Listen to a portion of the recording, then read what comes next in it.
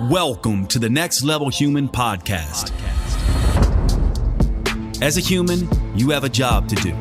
In fact, you have 4 jobs: to earn and manage money, to attain and maintain health and fitness, to build and sustain personal relationships, to find meaning and make a difference. None of these jobs are taught in school, and that is what this podcast is designed to do: to educate us all on living our most fulfilled lives through the mastery of these 4 jobs. I'm your host, Dr. Jade Tita, and I believe we are here living this life for 3 reasons, and 3 reasons only: to learn, to teach, and to love. In this podcast, I will be learning, teaching, and loving right along with you.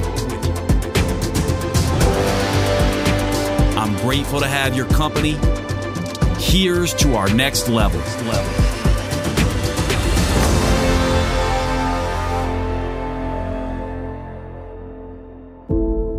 Welcome to the show, everyone. Today's show is going to be a podcast swap. Actually, the show you're about to listen to originally aired on the Mind Muscle Connection with Jeff Hoehn. And I loved this conversation with him. And so I asked him if I could repost this on my podcast. Sometimes this is a great way to do this so Jeff can get some followers over to his podcast, and I can have you all listen to what I considered a really great discussion on metabolism. Again, Jeff's podcast is the Mind Muscle Connection. And the episode that you're about to listen to is episode 327 on his podcast, titled All About Metabolism. You can also find Jeff online on Instagram at Jeff Hoehn. That's JEFFHOEHN _ So at Jeff Hoehn _. Please follow him and give him a shout out. Tell him you liked the show. But without further ado, let's get into this discussion with Jeff. I hope you enjoy it. Hey guys, welcome back to another episode of the Mind Muscle Connection podcast. Today I have a very special guest on, Jade Tita. He has been in the fitness industry for over 25 years. He's an integrative physician, entrepreneur, and author in metabolism and personal development. He completed his undergraduate training at North Carolina State University, got a bachelor's degree in biochemistry, and then went on to study at Bastyr University in Seattle, completing his doctorate in naturopathic medicine. And he's also currently getting his PhD in psychology. So super smart. Looking forward to having you on, Jade. And thank you for coming on today, man. Yeah, Jeff, thanks for having me. I appreciate it. Looking forward to the conversation, man.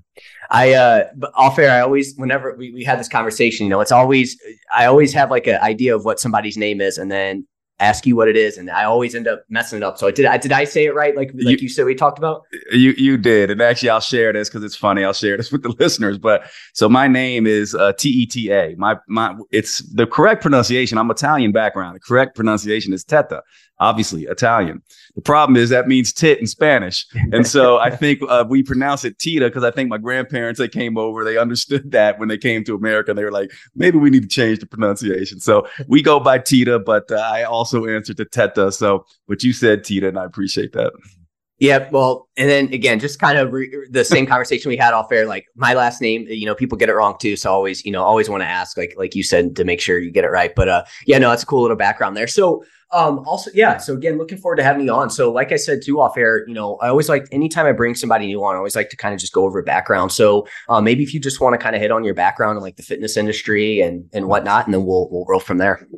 Yeah, well, you said 25 years. It's actually 35 years when I really break it down. And the reason why is because I'm 50 years old. So people go, all right, 35 years. How, what do you mean? You were doing this at 15 years old? And basically, yeah, I was doing this at 15 years old. I say that because that's the first time I got paid to write a program for someone or train somebody.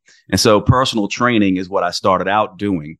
And obviously I got into that like a lot of young teenage kids. I got into that for football and wrestling. And then I started writing programs for people as early as high school. My undergrad degree at NC State University was biochemistry. Obviously, I got interested in training, got interested in nutrition, decided I wanted to study, what goes on actually in the body. And I paid my way through school with personal training.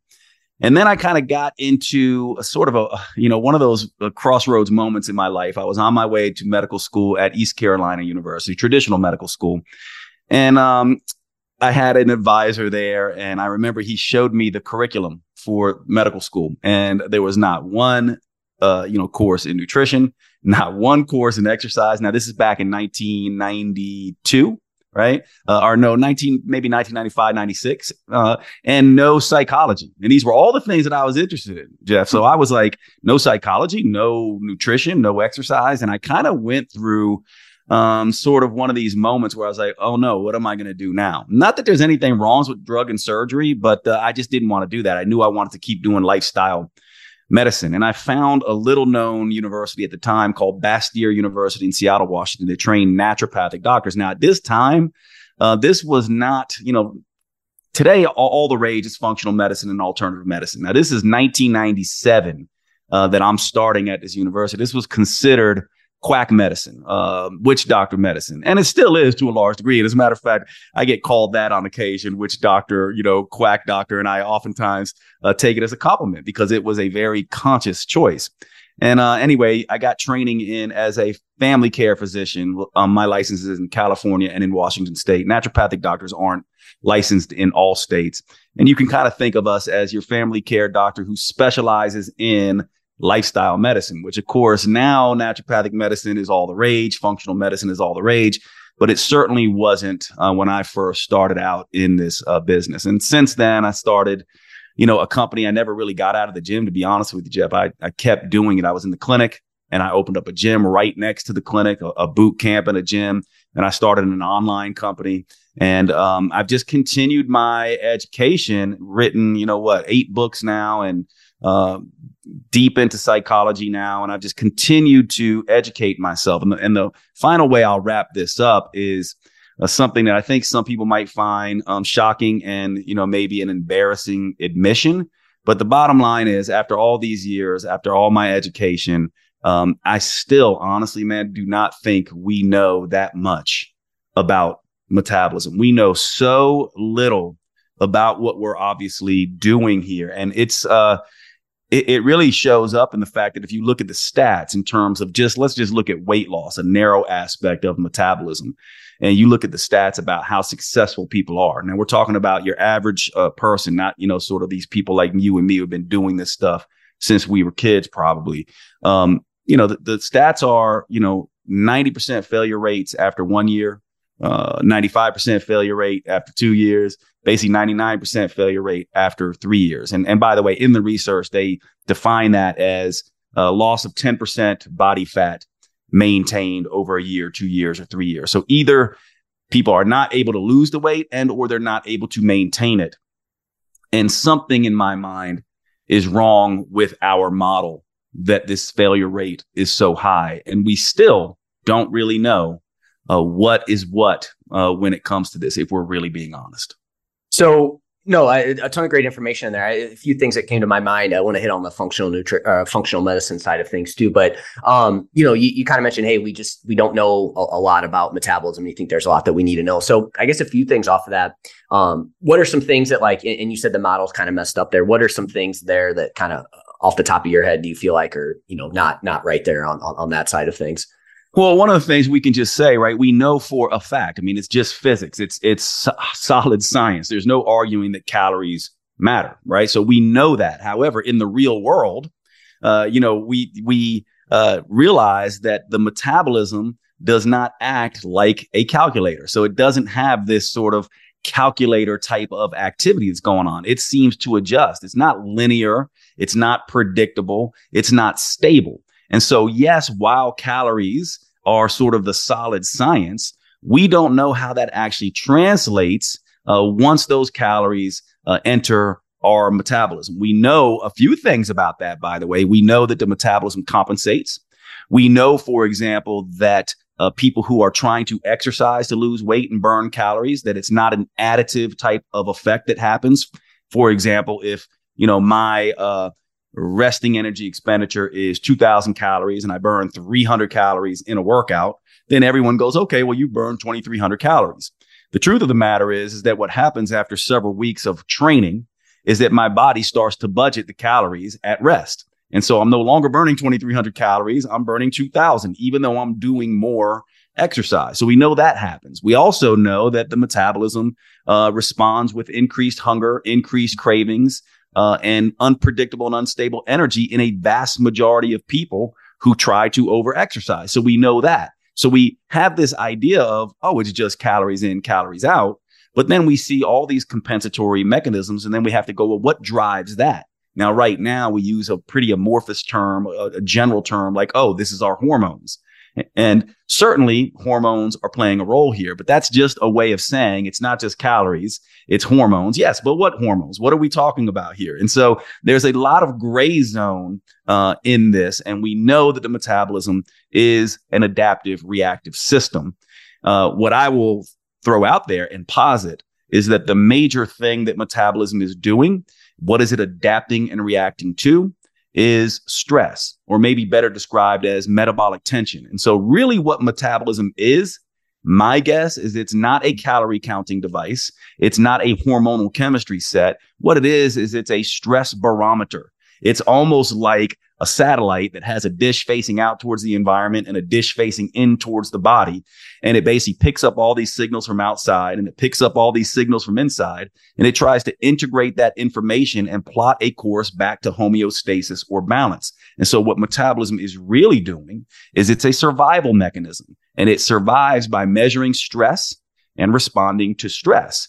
And from my perspective, perhaps, and by the way, this is a guess, but perhaps when we start looking at metabolism this way as more of a stress barometer, reactive and adaptive system to stress rather than just calories and hormones, we will start to have some answers for why it does what it does.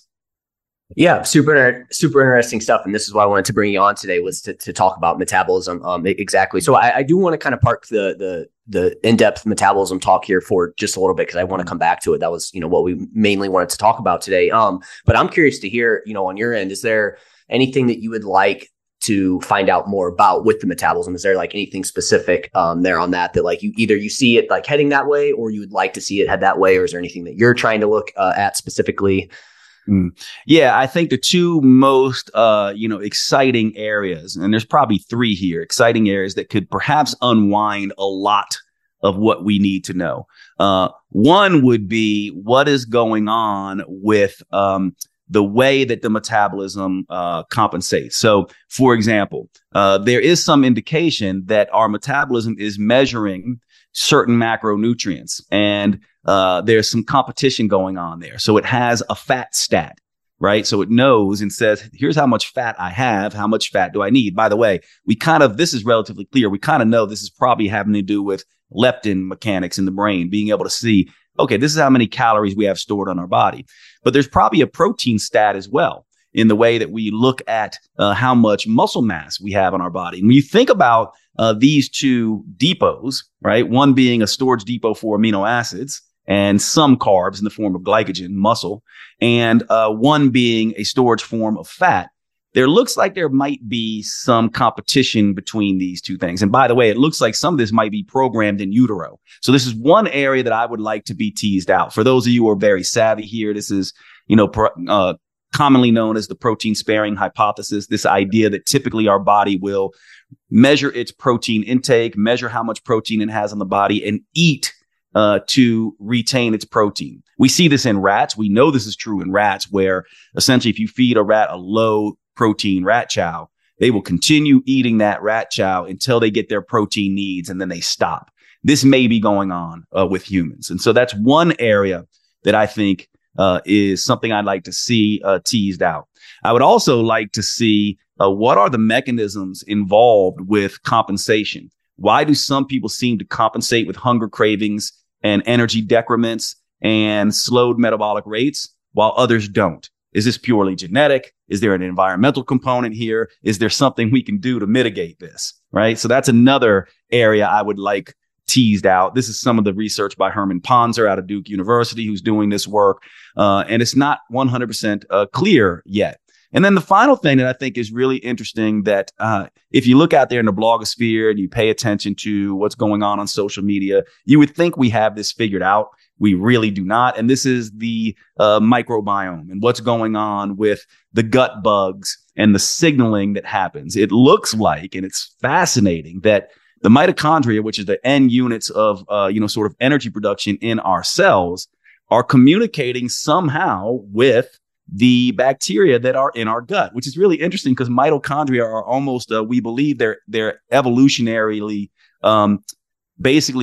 came from bacteria. So our eukaryotic cells basically incorporated mitochondria, and they still have some bacteria-like tendencies. And so we know, for example, with compounds like urolithin A and other compounds that come from things like pomegranates and strawberries and things like that gut bugs work on these compounds. They create other compounds that then go in the bloodstream, that then get into the cell, that then talk to the mitochondria, that then turn up or down or make the mitochondria less efficient or more efficient. This is another area that I think is absolutely fascinating. As a matter of fact, I just read a study this morning on kombucha, which is one of the first studies done on humans where they had a double-blind placebo-controlled study in a small group of diabetics and showed that 8 ounces of kombucha after 4 weeks restored blood sugar levels, not back to normal, but dropped blood sugar levels on average by about 70 points for blood sugar, and began to have a profound hypoglycemic effect. And they were looking at that this is probably coming from the mechanism of action of these bacteria present in kombucha. And so there's a lot more that we could potentially be paying attention to, but these are the areas that I think are hugely important. And I guess I would throw one more in there, and that's circadian rhythm function. I was also reading another study this morning, basically looking at this idea that if it's pretty clear now that if you eat according to your circadian rhythm, you may be shutting down some of the hedonistic cravings and binge eating behavior. And that might go back to what you and I were talking about previously about why do some people compensate and some people don't? Is it because their eating rhythm is off? And is, this playing a key role? So as you can imagine, there's a whole lot more we need to understand. But these are the 4 areas of research that I really pay attention to because I think they have the biggest potential to uncover some useful information for us. Yeah. And I feel like a lot of that stuff too, there's, you can tell that they've been definitely focused on diving into that more. I know, for example, based on your, I can't think of the word right now, the timing of your nutrition. What you just said it. What is it? Yeah, time restricted feeding or intermittent fasting type of stuff. Circadian rhythm. Circadian rhythm. Yeah, circadian rhythm. I was thinking of chrononutrition, but I guess that's basically the same thing. Yep. And I guess they've kind of done a little bit of that, right? Where it's like it like you said there, that is a big thing that probably people like some low hanging fruit potentially there where people might be overlooking that, right? Because like I'm sure you've seen this with people you work with where it's like it's kind of backwards in terms of kind of what they say you should do, right? Where it's like, hey, you want to probably eat a little bit more earlier in the day and then a little bit less as the day goes on. But what you commonly see is the complete opposite, where it's usually less during the day and then like a lot more at night. Is that kind of on the same line of thought there with that? It is, although we do have a lot of different cultures, historically and modern day cultures, who tend to be fairly lean cultures who really do the opposite. Like take the Spanish culture, for instance. They're much less obese than, they're catching up to us, of course, in the United States and Canada and Australia. But the Spanish have huge meals at night, very late at night, and tend to not eat much in the morning. And so there seems to be these populations where that's not the case. But if you look at some of this research, it does seem to suggest, all else being equal, at least in the studies, that we might want to be consuming more heavier calorie meals and more carbohydrate laden meals earlier in the day, and that might go along with insulin sensitivity and may play a role in hunger suppression and weight loss. However, we can see even hunter-gatherer tribes, a lot of hunter-gatherer tribes tend to do the exact opposite and stay very lean. Maybe it has to do with just the fact that they're still not overeating. So it does come back to calories. And this is why metabolism is really confusing, right? Because if you really look, you might, this study says this, and then you can find exceptions to it everywhere. That's why we have to be very careful not to be mechanism chasers. A lot of people in this field will just find You know what it's like, Jeff. You find, you talk to someone and they just discovered the mechanism of insulin and fat storage, right? And then they go, insulin is everything, right? And until they realize that cortisol also can make you insulin resistant, until they realize that certain microbiotics in your microbiome can make you insulin resistant, and all of a sudden, and then they realize there's another hormone, ASP, which is, triggered by fat, which can trigger insulin, right? So we need to stop mechanism chasing. We need to understand the metabolism is incredibly complex, and one mechanism is not going to explain this. Yeah, well, and then too, on top of it, you come on here and you hear, oh, hey, so I should eat earlier in the day, but then obviously, like you said there, there's certain populations that maybe they do better eating later, right? So it's just a lot of information, and it sounds like, again, we probably have a good idea, but again, at the end of the day, it needs to be individualized, and really, what can the person that's that we're working with, what works for them. I would imagine. I'm sure, working in psychology, that's probably a big part of, that's another piece of all this as well, too, not to just make it even more complicated. You have all the things going on from the metabolism standpoint, physiology, but then the psychology side of it is another, a big piece of it as well, too, with all this stuff. Yeah, actually, Jeff, to me, you said the most important thing. Like, we talked about 4 areas of research that we want to look. To me, you actually covered right there in that statement the most important thing about metabolism. We are each metabolically different. In fact, when you start to get into this, we start to see that we're probably as metabolically unique as we are physically unique. We are very different metabolically. We know some of this now with the CGM studies, where we basically take a group of people, we give them white bread. We used to think white bread was just terrible for all people. Some of these people have normal glucose responses and hunger suppression and do great on white bread. Other people have, other things. And so, yes, individualized nutrition. Now, here's the problem with that. Research studies, by their very nature, are a tool for averages, not a tool for individuals. And so we have to actually begin to change the whole way we begin to do science to really understand and parse apart these individual aspects of things. It's partly why some people would say all of nutrition research is bullshit, right? And part of the reason they say that is because they go, most of these studies are, population studies. They're built on correlations, not causations. And then even when you get down into these double-blind, placebo-controlled studies, we're talking averages. There's always outliers. And how much can we translate this into all people? And so what I would say from a clinician point of view, right, because that's what, I am. I assume that's what you are. Those of us who are coaches, trainers, we're essentially doing clinical work. And what I would say is that we really should be looking at the research to define our work, to refine our work, rather, not define our work. In other words, a lot of people go, I read this study. Now all of you, all of my clients should go and do that. Instead, they should be like, this might be useful for this particular client. It may be complete nonsense for someone else. And I'll just break this down the way I look at it. When you're doing metabolism work, you need to look at what I call the 4 Ps: unique physiology. Right? We talked about that with the way we might handle carbohydrates. Everyone's a little bit different. Unique psychology. We all know, some people go through romantic heartbreak and they eat everything in sight. Other people go through romantic heartbreak and they can't eat anything, right? We all respond psychologically differently to stress. Also, our personal preferences matter a lot. Some people like, beers and Brussels sprouts, other people like chocolate and coffee, these things matter. And then, of course, practical circumstances. Some people live in food deserts. Some people have, like right here in Asheville, North Carolina, where I live, I've got a trail right next to my house and I've got Whole Foods a block away. Right. And I have the resources to eat at Whole Foods. This is what we need to be taking into account. What is the physiology, the psychology, the personal preferences, and the practical circumstances of the person in front of us? Then we have to match those with what I call the 4 M's, which are our choices around this stuff, which is mindset and mindfulness. If the metabolism really is a stress barometer, then we better be paying very close attention to how we are managing and lowering stress. All the things that we do to lower stress, rest and recovery activities. This is where things like sauna therapies and cold plunges and walks through the park and sex and physical affection and time with pets and community and meditation and massage. This is where all that comes in. So mindset and mindfulness are first, then movement. And by movement, I don't mean exercise. I just mean that we're humans. We're built to move. We're not built to run, but we are built to walk. So are you a sitter or are you a mover? Next is meals, what we're eating. And finally is metabolics, what we're doing to stimulate the metabolism. This is where I would include exercise. This is where I would include drugs. This is where I'd include supplements. Now, when you think about the average person, they just go meals and metabolics, diet and exercise.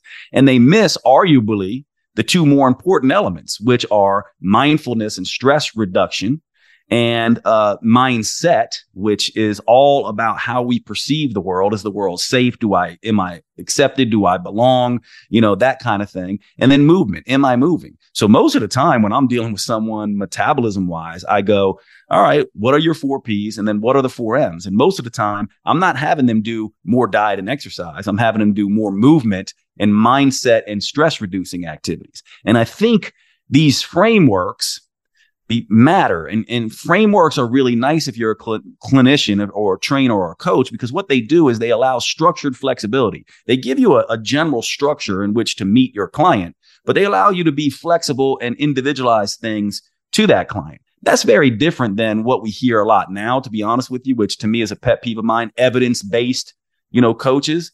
To me, evidence-based really has 3 components. 1, do you know the research? Yes, that's important. But more importantly, do you know your client?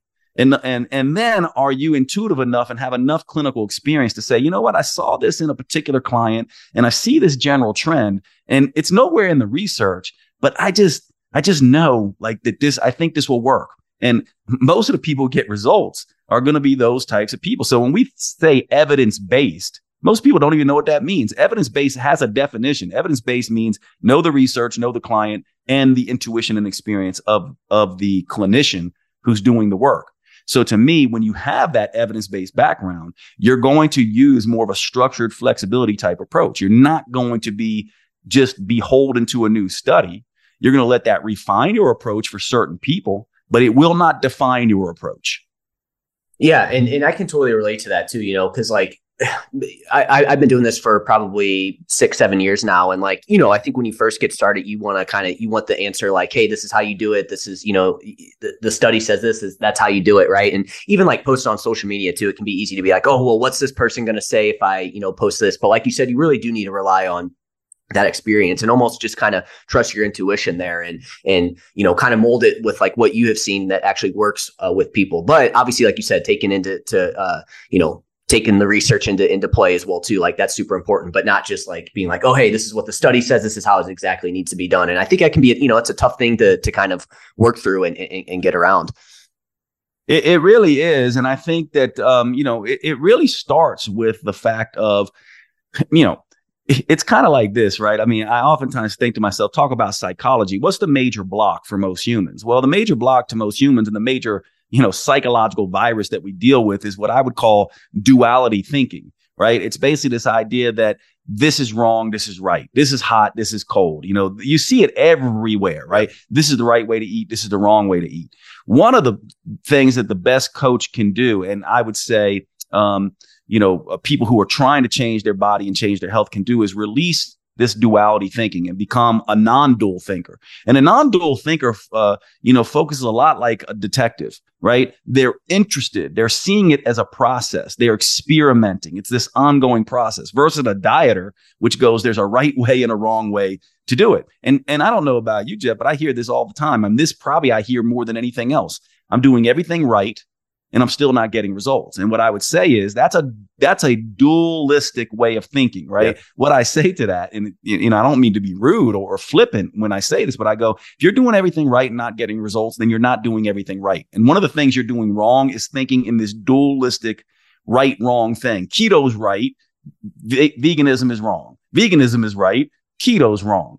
High protein diets are wrong and high carb diets are right. This is partly what we are doing. Instead, we should be like, okay, I have a natural, sort of inclination to be interested in this particular regime, but let's see if my metabolism likes it, right? Let's just explore. And to me, this is relatively easy to play detective with your metabolism, right? You got to look at biofeedback, right? Your body is sending you signals all the time, like things like sleep and hunger and mood and energy and cravings and exercise performance and exercise recovery and libido and menses and erections and digestive function and signs and symptoms like joint pains and headaches. By the way, I sum this up in a silly little acronym, SHMEC. sleep, hunger, mood, energy, cravings. If your schmeck is in check, this means that your metabolism is probably not under duress and probably not under stress. That's the first thing you need to do. Get your schmeck in check. Second is, are you attaining and maintaining optimal body composition, right? Are you losing weight or maintaining the optimal body composition that you've achieved? And then finally, are your blood labs and vitals, things like HRV, things like blood sugar, things like hemoglobin A1C, things like cholesterol, kidney and liver function, are all those things moving in optimal directions? If you have those three things, right? If your schmeck is in check, your biofeedback's good, you're feeling vital. If you're achieving and or maintaining optimal body composition and all your blood labs and vitals are moving in optimal directions, then I don't care if you're living off cotton candy and chocolate bars. Now, you and I would agree that that's probably not going to happen for hardly anyone on the planet. But theoretically, if it did, then that's the right diet for you, right? And so most people aren't approaching this like this. Instead, they're just going with a psychological bias or the latest book they read or the latest guru they dealt with or the latest podcast or the latest social media guru that they paid attention to. And they're just going, that's how it works. Meanwhile, a lot of these people are not getting results from this because they're not listening to their metabolism. They're outsourcing that information to someone else. And that's wrong, in my opinion. Yeah, no, I'm glad you brought that up because, I definitely, I think how you feel, like I try to explain that to clients is like how you feel like you need to be checking in. Like if you're, this is why we're always looking at like your hunger, like you said, the schmeck, right? And like checking in on that because that is super important. That will tell you a lot where, like you kind of said there, people just kind of neglect that aspect of it. They don't think about that. It's just, oh, hey, I'm not losing weight. I just need to drop my calories. And where it's like, man, if you feel super hungry, you're already low energy. It's like, why do you think that's going to be the right thing there? And I feel like, it's kind of, that's just how it is. Like, it's just ignore that, just push through it. But again, if that's in a good spot, you're feeling good, that will tell you a lot there. If you really pay attention to that. So I love that schmeck. I think that's super important and most people overlook that, just what I've seen, working with people too. So. Yeah. And here's another thought that we really, it's kind of the elephant in the room, but very few people see the elephant in the room. The elephant in the room is this entire industry primarily is designed for 20-something-year-olds who are concerned with vanity, who have relatively flexible metabolisms, and who are the ones who are, dominating the gyms. And, vanity is a very, good motivator when you're in your 20s. And a lot of these people are the ones giving the advice. And so one of the things that that I am known for, funnily enough, is female metabolism and the endocrinology of what happens at menopause and how these hormonal fluctuations change and what are the differences. I spent my whole career, as a matter of fact, trying to understand the biological differences between male and female metabolism. These things matter. And so we talked about this idea that we're all different. Men and women are not the same biologically, metabolically. No duh. It should be a no duh. It should be. But a young woman and a young man is not the same as a more mature man and a more mature woman. When a guy's going through andropause and losing some of his testosterone, or a woman is going through menopause and losing progesterone and estrogen, these things play a role. And yet the entire industry still acts like we're young 20-somethings who have flexible metabolisms and love to work out. And that's what the conversation is dominated by. Well, I got news for everyone. I mean, we should know this still, in the culture that we're in, it's no longer that 20-year-old being in your 20s just assumes you're in good shape. We're all getting fatter. We're all getting less healthy.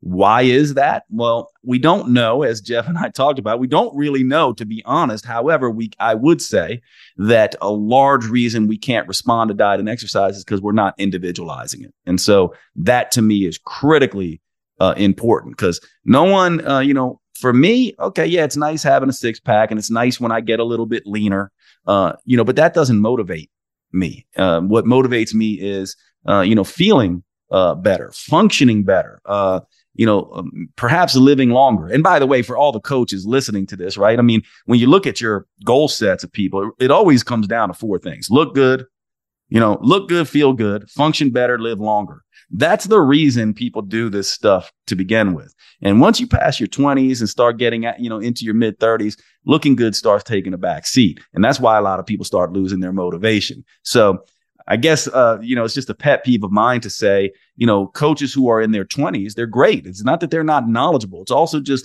check in and see if they're speaking only from the perspective of vanity and or they're, wrapped up in this dualistic thinking. That will tell you if that's someone that you want to pay close attention to or not. They should be aware of the differences between young metabolisms and older metabolisms, the differences between male and female metabolisms, and they should have a healthy respect for the individual. Then they're doing real evidence-based medicine. And yes, they should know some of the research around circadian rhythm and fasting and, all this kind of stuff. And the basics of training and overload and progressive resistance and stuff like that. But in general, if they're a dualistic vanity person, that might not be someone you want to pay that much attention to, in my opinion. I'm sorry to break into the show, but I wanted to take a second to cover one of our sponsors and tell you all about Paleo Valley at paleovalley.com. These are the grass-fed sticks that I tell you all so much about that all of my friends know I have on hand constantly. They are in my car. They are at my house. I keep them at my sister's home and my parents' house.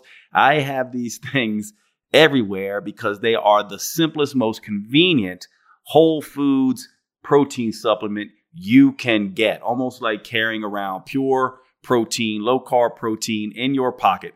They also, these Paleo Valley beef sticks are the only 100% grass-fed and grass-finished beef sticks on the market. They use organic spices. They are naturally fermented instead of using nitrates and nitrites that can be a problem in some of these cured meats. And they simply taste fantastic. Check out the original or the jalapeno. Those are my favorites. Please make sure you go over to paleovalley.com and visit. When checking out, use the code NEXTLEVEL for a 15% discount. Remember, our sponsors keep the show going by you giving them your patronage and spending your money on these high quality products. You actually do a few things. One, you're helping to support the podcast. And two, you are helping your health.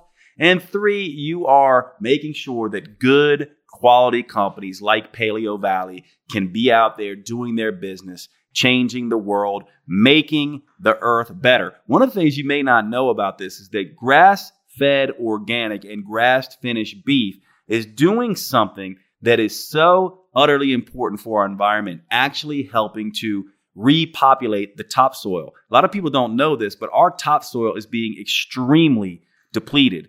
And raising animals, especially cattle, the correct way helps to get that topsoil back. This is one of the reasons why I love Paleo Valley. Not to mention it tastes fantastic, but they're one of these companies, like my other sponsors, Cured Nutrition and Organifi, that are doing the right things by the environment. I really appreciate everything they do, and I hope you will check them out. Thanks so much. PaleoValley.com. Use the code NEXTLEVEL. And now back to the show. Yeah, no, I agree 100%. I think, definitely at the age, it's like you can't do the same thing you did when you were in your 20s either. Things are going to change there. So that's important. And like you said, making sure somebody understands that, and then understanding, that the metabolism is individual is super important. So, we've been hitting a lot on the metabolism. So was there anything that like maybe we missed on like what is metabolism? I feel like you summed it up pretty well with everything we've been talking about. And then maybe is there anything else that maybe people get wrong with like metabolism and the thought process around it? Yeah, I think the number one thing that I think people should remember from my perspective is that stop looking at metabolism as calories and hormones.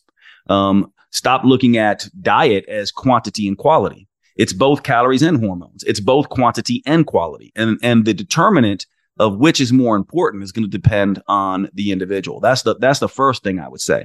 I'd also say that one of the things, if we're talking about body composition, that people don't understand, if the metabolism is a stress barometer, measuring stress and responding to that stress, then we need to understand some of the basic forms of stress. So this is critical in understanding metabolism from my point of view. What is the one stress that the metabolism historically has had to deal with for the hundreds of thousands or millions of years as humans have been evolving? 200,000, I guess, for Homo sapien, right? But then all of our ancestors prior to that.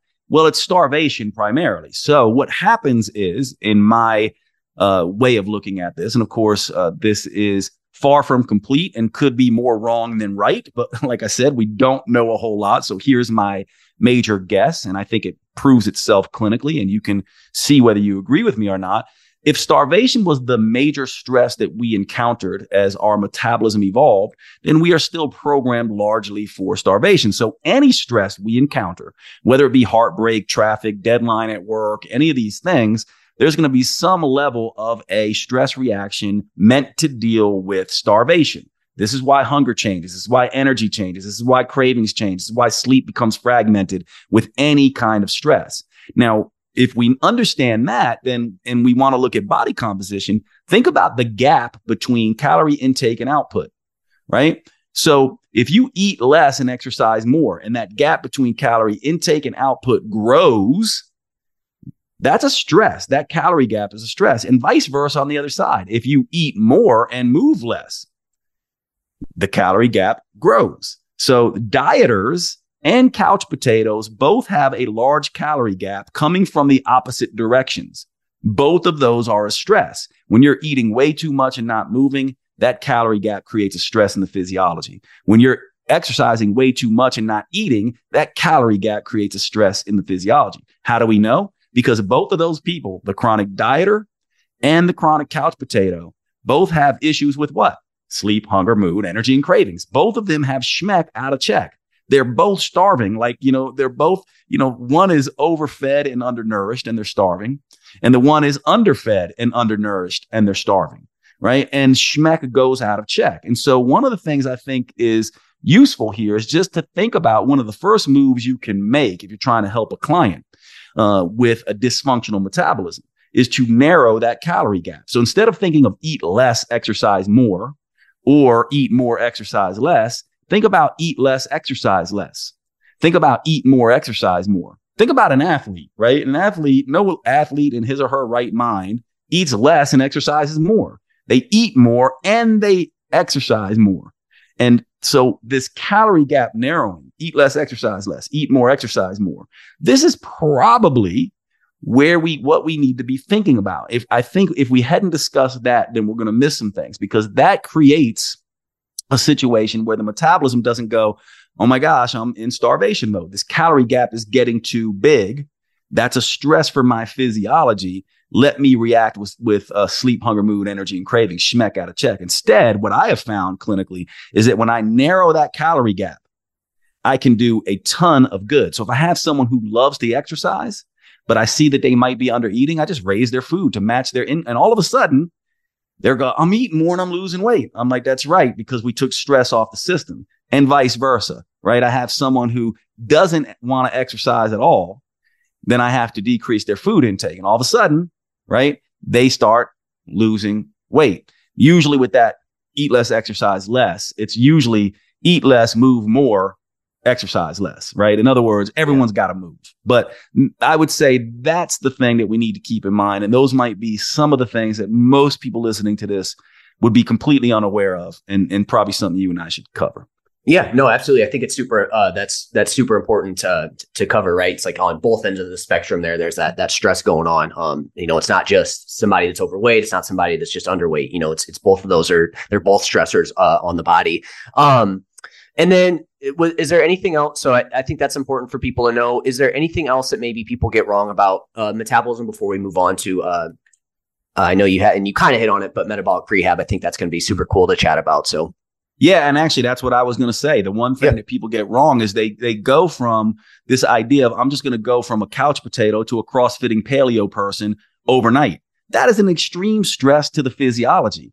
This is not what needs to happen. So this covers, I think, what the term that I have been using for a very long time now, at least over 10 years, I have been doing something that I now term metabolic prehab. What this is essentially like spring training for the metabolism. You don't take an athlete and go, all right, you've been on your off season. Now you're going to have your first game tomorrow. No, there's a whole ramp up spring training. There's a whole, preseason. There's a whole conditioning period. We don't do this to the metabolism. Now, what would prehab look like? It's actually pretty simple. And it's actually, when people ask me what to do, I could tell them in a very quick, when I'm in an elevator, the elevator pitch, I go, stop eating junk food and start walking more. Just those things. It's as simple as that. Stop eating junk food, start walking more. You don't need to fast. You don't need to keto. You don't need to do anything like that. You just need to stop eating packaged junk food. That's going to kill a ton of calories if you just can do that. And by the way, that's incredibly hard, right? So that's incredibly hard, but stop eating junk food. Most people know what junk food is, right? We don't have to worry about rice and potatoes for most people. What we need to worry about is Snickers bars and Cinnabons. Stop eating junk food, start walking. This is the simplest way to do metabolic prehab. What that begins to do is that immediately begins to restore some insulin sensitivity, some metabolic flexibility. I usually do that for 4 to 6 weeks for people. Now, if you want to get a little bit more fancy, you add a good quality metabolic multiple vitamin. You might say, well, Jay, what's a metabolic multiple vitamin? Just one that has all the precursors, all the B vitamins in their proper form. Maybe some that have alpha lipoic acid, take some extra magnesium, some vitamin D, right? Some of these things that we know people are relatively deficient in because they're eating all this junk food. And, there's other things you can do as well, but that's the big one. Get some vitamin D on board, start taking a multivitamin, go for walks and stop eating junk food.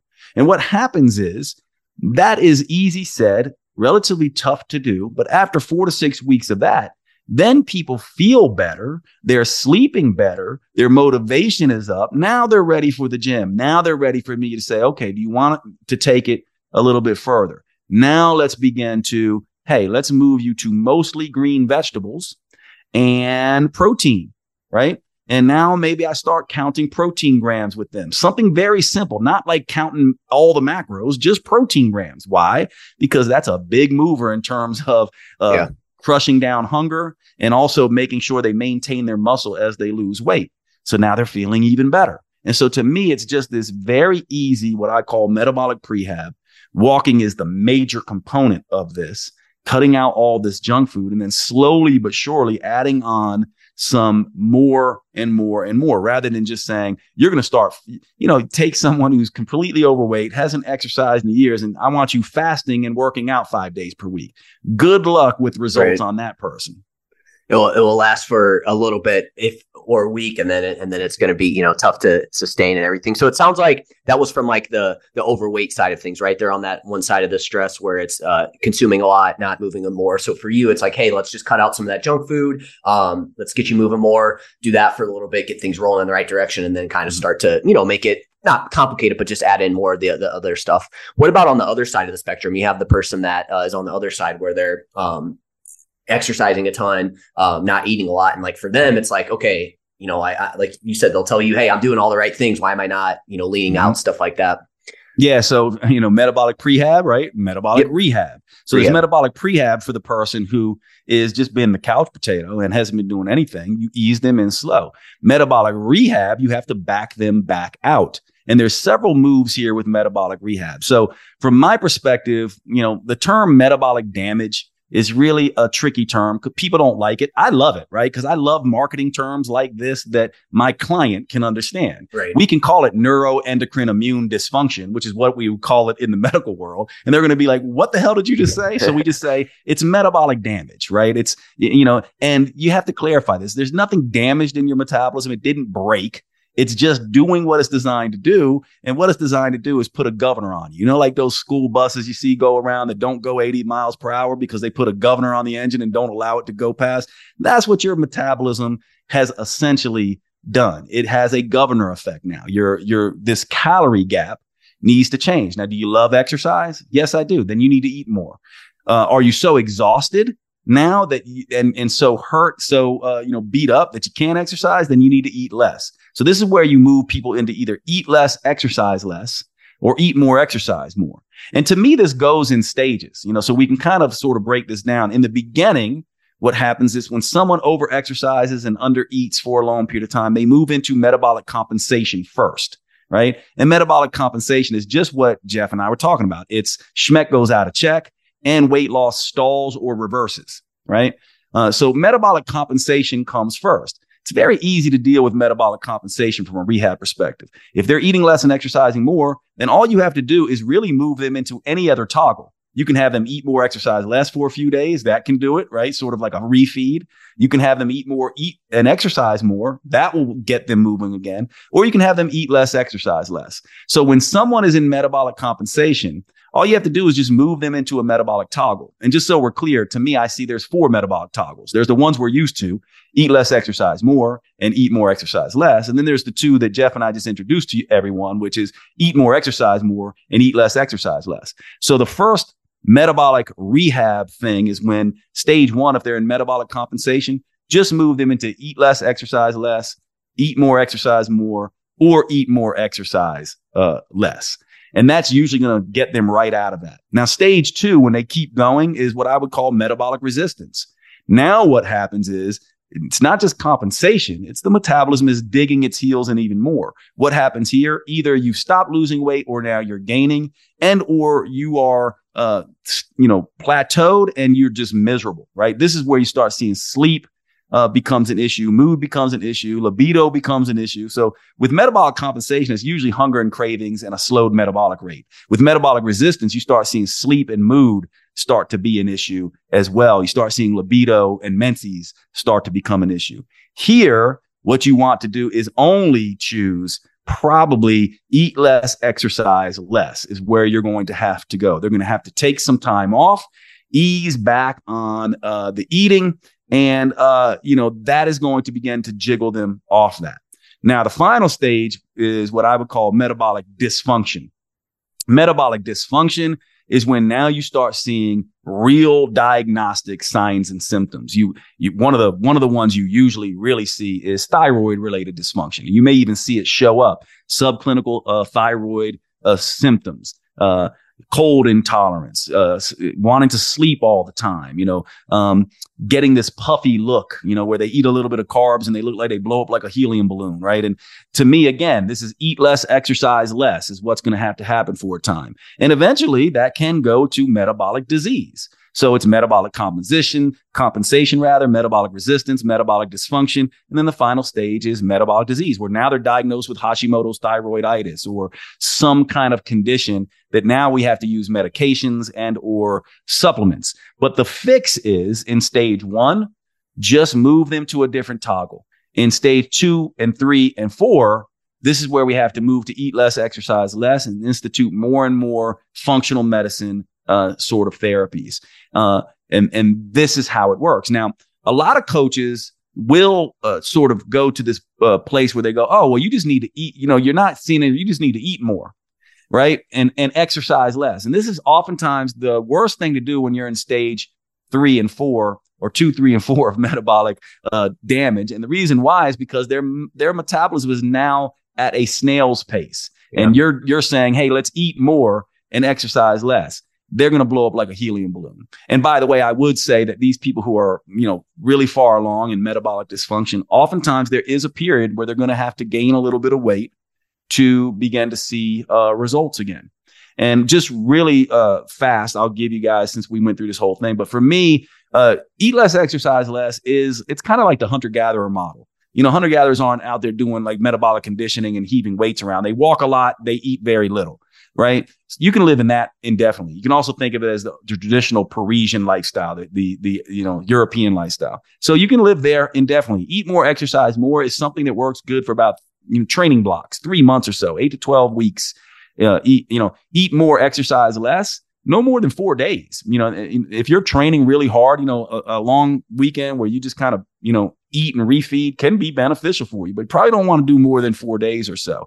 And eat less, exercise more. By the way, after you've rehabbed and prehabbed your metabolism, eat less, exercise more will work, and it can work really well, but it only works well for about 7 to 14 days. And then you're going to want to ease off of it a little bit. So hopefully that gives you some clinical pearls that can guide you a little bit. Yeah, no, that's all that's super helpful. I had a couple questions that came off that. So like when you say like eat less, what does that look like? Because I could see somebody taking that and be like, oh, okay, I just need to not eat, just eat super low calorie. Is that kind of what you're talking about by that? Or like what does eat less look like? Yeah, there's two. I'm so glad you asked this question, because there's really kind of 2 ways to look at eat less, right? You can eat less calories, but with that, you can eat more volume. Like, think about it. If you just ate lean chicken breast and broccoli, you'd be eating a huge volume of food, right, and it would be a very low calorie diet. And so I mean lower calorie diet usually when I talk about eat less is the easiest way to kind of think about this. And so, and how low do we know? We don't know how low, but typically I like to start people pretty low. right? And here's what's interesting is that when you stop exercising like crazy, and you decrease your calories and ramp up your percent of protein. So what I normally do is bring people's protein levels up while I bring the calories down as a percent, up to 40% or so. So I'm 225 pounds. I usually just use a general rule for most people, times 10. So 2,250 calories is what I'd bring myself down to, and I'd ramp my protein levels up to about 40% or 1 gram per pound of body weight, right? And what this does is allows me to go pretty low calorie while also not losing muscle and shutting down hunger. And so typically I use as a starting place your body weight in pounds times 10. So I forgive you for those people who live in Europe and other places, just do that conversion. But, that's how I typically measure that. And I also say 3 meals or less per day. This is where fasting can work well, things like that. Eat more. Eat more is typically 15 times your body weight. Now, if you're a hard gainer, it's 20 times your body weight. And at this point, eating more, I put the protein at about 30% of macronutrients, and I ramp carbohydrates up. So you have those extra carbs. So it's usually a 40-30-30 macronutrient ratio with eat more, exercise more, because you need those extra carbs to drive some of that intense training you're doing. And, if you look at this, Jeff, it's really interesting, right? Because there's no magic here. Most people, they're hearing this and they go, I do this naturally anyway. On days that I don't train, I tend to do an eat less, exercise less approach. On days I do train, I tend to do an eat more, exercise more approach, right? Isn't that how it works? A lot of people nowadays just naturally eat less on the days they don't train and naturally eat more on the days they do train, or naturally eat more when they're going through a training block and naturally eat a little bit less when they're not. And that's because for the vast majority of people, based on the research, probably about 75% of people, the amount of exercise they do is directly correlated with how hungry they feel. There's also about a 25% of people who, can ramp up their exercise like crazy and still don't need to eat. They don't get that hunger response. And these are the people that a lot of women hate. There's actually an interesting study on perimenopausal, menopausal women, the alpha and beta trials, where they basically took women and they had them do cardiovascular training. They said, don't change your diet at all. And they had 3 groups. One group was, 30 minutes of treadmill running basically 5 days per week. The second group was 45 minutes of treadmill running 5 days per week. And the other group was 60 minutes of treadmill running 5 days per week. And they followed them for a year, right? So that's a lot of cardio. And they said, don't make any changes consciously to your diet. Well, about 25% of those women lost weight. About 50% of those women stayed relatively stable, up a little bit, down a little bit. And another 25% actually gained weight. And you go, well, so that's 75% of people roughly who really didn't see much change or actually gained weight. Why? Well, because compensation. They ramped up their activity, their hunger went up with it, and it went up. And by the way, we now live in a world where our hunter-gatherer ancestors could find some blueberries, maybe some honey, but they were basically eating lean antelope and fibrous vegetables. They weren't going to get 2,000 calories in a day, right, even if they tried, unless they got lucky. Whereas we can take one meal at the Cheesecake Factory and we are doing 4,000 calories in a day, right? Just based on one meal. And this is why this happens. Maybe in the if we were all hunter-gatherers living off the land, this could never happen. But the world we live in now, it happens. We compensate and we overeat, and we can wipe out any calories burned through exercise and or overcome those calories and actually gain weight. Well, and I'm sure too, some of this comes down to like those people that exercise more. It's probably the like, and you may have hit on this. It's probably the intensity of it that's the issue too, right? It's not necessarily like you kind of said there, like kind of hunter gatherer, like they never were, like you said, doing Metcons and like trying to train super intensely. They were just moving a lot, but it wasn't ever like anything super like intense or anything like that. And so I'm assuming that probably plays a big role in that as well too. Yeah, it's very astute. And actually, we don't have all the research is mixed on this, but in general, my reading of the research, which me and you might be talking in a year and we can refine some of this because it's always iffy. But right now, my reading of the research essentially says short, intense exercise probably gives you hunger suppression in the short term. We all kind of know this too, right? If you do really intense short workouts, you can even get nauseous, right? You just don't want to eat for a while. And then, so there's sort of this delay of hunger that happens, which gives you some time to get some protein on board to delay that hunger.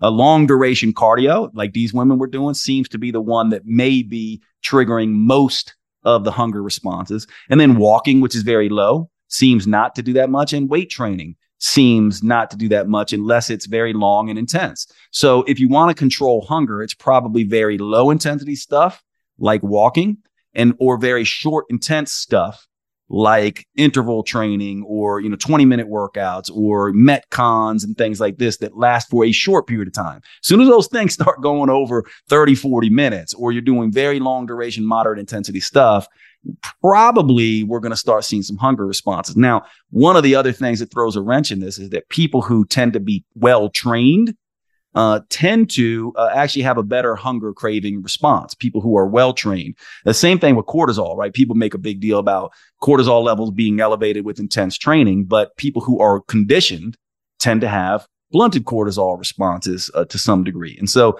and by the way, when I think of cortisol, there's a lot of indication in the research, although this is controversial too, that cortisol and cravings sort of go hand in hand. So walking and short, intense weight training, from my perspective, is probably the better way to do this. Now, we may see that I'm wrong about that at some point in the research, but right now I'm pretty confident those are probably the ways to go if you want to control hunger, effects. Well, and it just kind of comes back to what we talked about earlier, I feel like, too, where it's like, again, that individual response to it is also super important, like how the individual is responding to it. So kind of like a client case here with this. So somebody that like maybe they're not exercising a ton, they're not like moving a ton, they're not really eating a lot either, but they're like kind of stuck in this spot where like they just can't drop down. Do you think that it ends up coming down to somewhere along the lines, like even if they're tracking their food, doing stuff, it's like somewhere along the lines they're probably eating some maybe calorie dense foods or meals that eventually they're just eating more than they think they are, and that's probably the issue here with this, because I'm sure that's kind of what you see a lot with people as well too, where it's like, they're good, they're hitting their macros, whatever, for like 5-6 days out of the week, pretty low calorie. They're like, well, why am I not dropping weight? And then they have, those 1 to 2 days in there that they're not really tracking. They're just kind of doing whatever the hell they want. And you kind of hit on it. You can go to the Cheesecake Factory and get 4,000 calories. Do you feel like that's where you see a lot of people end up falling into this, even though they think that they're like on track with it and they like, why, what's going on here? Yeah, people don't want to hear this, but yes, absolutely. And it's like this psychological licensing, right? If you're on a diet and you're creating, let's say, a 200 calorie deficit per day for 5 days and you're eating clean, right? So you got 1,000 calorie deficit right there. And you're like, well, 5 days I did good. But then you go to Cheesecake Factory and you consume 2,000 extra calories. Well, in your mind, you go, I ate good for 5 days and I only ate bad for 1 day. Your metabolism doesn't work like that. It just sees the fact that you can overconsume for the week.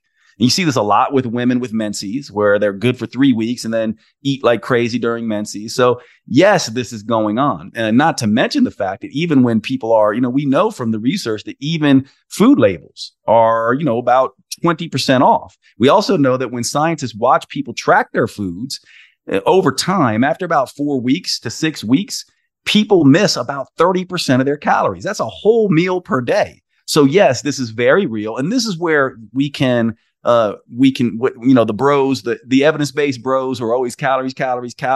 This is where we could say, they got a point. They really have a point, because this is not teased out. And, this is, who knows how much it is, but I think this is happening with the vast majority of people. I really do. This is happening with the vast majority of people. And part of it is because of the hunger responses and everything else that they're doing. But this is really what matters. Yes, calories matter. We must pay attention to those. And the modern day, and just because we ate good for 5 days or 3 weeks, doesn't mean we can't wipe all that out in one weekend or in 1 week. Yeah, because that, I think people are kind of shocked at like, are they, I don't know, shocked, but I think they don't understand how quickly, like you can, like in today's world, you can just get so many calories without even really realizing it, right? Like I'm sure I'm sure you agree with this, but like 3,000 calories, for example, like you said, it's like people are like, oh, I don't eat that much. There's no way. But it's like, man, I mean, if you're drinking a little bit, you're going out to eat. I mean, that can get up there super quickly, with the stuff they put, butter, oil, stuff like that, and everything else that they think about it. Alcoholic beverage. Typical alcoholic beverage is 200 calories, right? So think about that. So you go out with your friends on the weekend. Let's say you have 3 drinks each day, and that's moderate for a lot of people. Most people are doing a little bit more than that.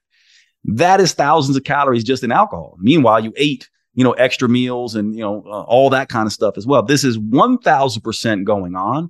Some people would argue it's everything that's going on. It's the whole reason. And they might be right. They actually might be right. We just don't know for sure. But just like you, my guess is this is a big piece of it, but what I would say is the fix to this is, yes, paying attention, but also getting control of our hedonistic tendencies. Yeah. Some of the hedonistic, highly palatable foods make us want to eat more.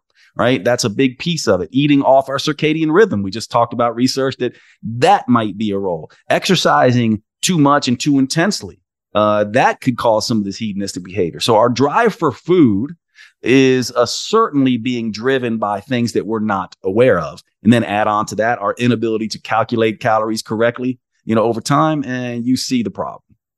What does, in your opinion, what does like lean body mass muscle play? Like, how big of a role does it play in all of this? Like, what are your kind of thoughts around that?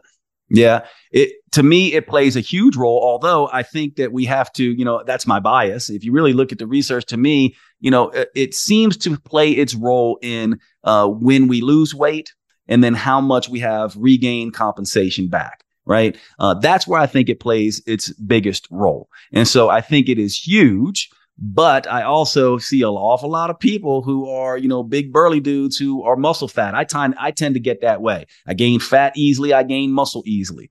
Right. And so it plays a role, but it's not going to be, the end all be all in terms of protecting you from obesity. You're still going to have to, play this game. What I will say, though, is this: resistance training, from my perspective, is the only exercise that we have that when you do it, it burns some calories. By the way, much less than most other forms of activity. However, in the hours after, you burn more calories to recover. In the day after that, you burn more calories to repair. And in the day after that, you burn more calories to adapt. It's the only exercise that it keeps on giving. So I think partly the benefit of resistance training is that short-term effects versus, that I put on 10 pounds of muscle and I'm burning, thousands more calories. I mean, the research is only that you burn something like 6 extra calories per pound of body weight at rest, or per pound of muscle that you gain at rest. It becomes beneficial once you start to move it, right? That's when extra muscle with extra movement is really what we're talking about here.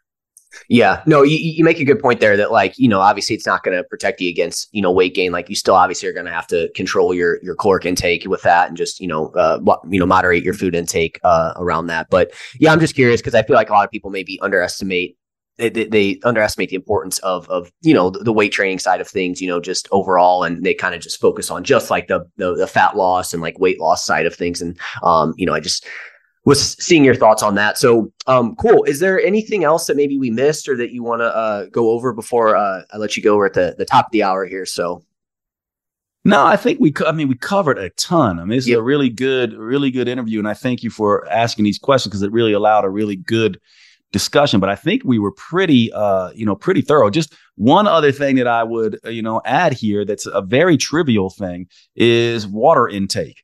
And, so to me, if we're going to make some very simple things, water intake, protein intake, fiber intake on the diet side, diet drives the fat loss, and then resistance training on the exercise side. That makes sure that you don't lose muscle and there's not going to be some compensatory weight regain. Like, in general, if we're going to start to say, what are the primary principles of food? It's low calorie, hunger suppressing, nutrient dense, tasty enough, but not too tasty types of food. And it's resistance training on the exercise side. And I think that's a really good take home for most people.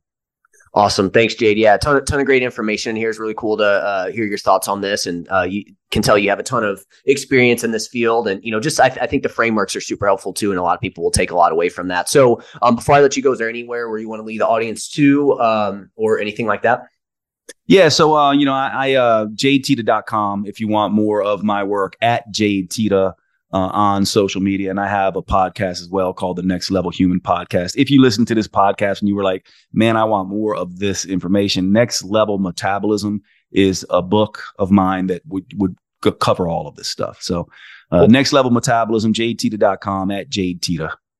Cool. I see the nice little picture back there in your background there of that's a podcast. That's my podcast. And, cool. And we cover psychology, health and fitness, everything that has to do with the 4 jobs. So finance, health, wealth, personal relationships, and purpose and meaning. Awesome. Yeah, no, that's cool to kind of have that extra, the not just the fitness, nutrition stuff in there, have some other aspects in there too. So awesome, Jade. Well, again, appreciate your time, man. And we'll talk to you next time. Appreciate you, brother. You have been listening to the Next Level Human Podcast with Dr. Jade Tita. If you enjoyed this episode, please make sure you subscribe and consider leaving a review. You make the biggest difference when you pass on your lessons and inspire others. That's why reviews like this are so powerful.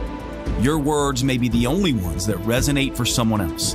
Please remember the information in this podcast is for educational purposes only.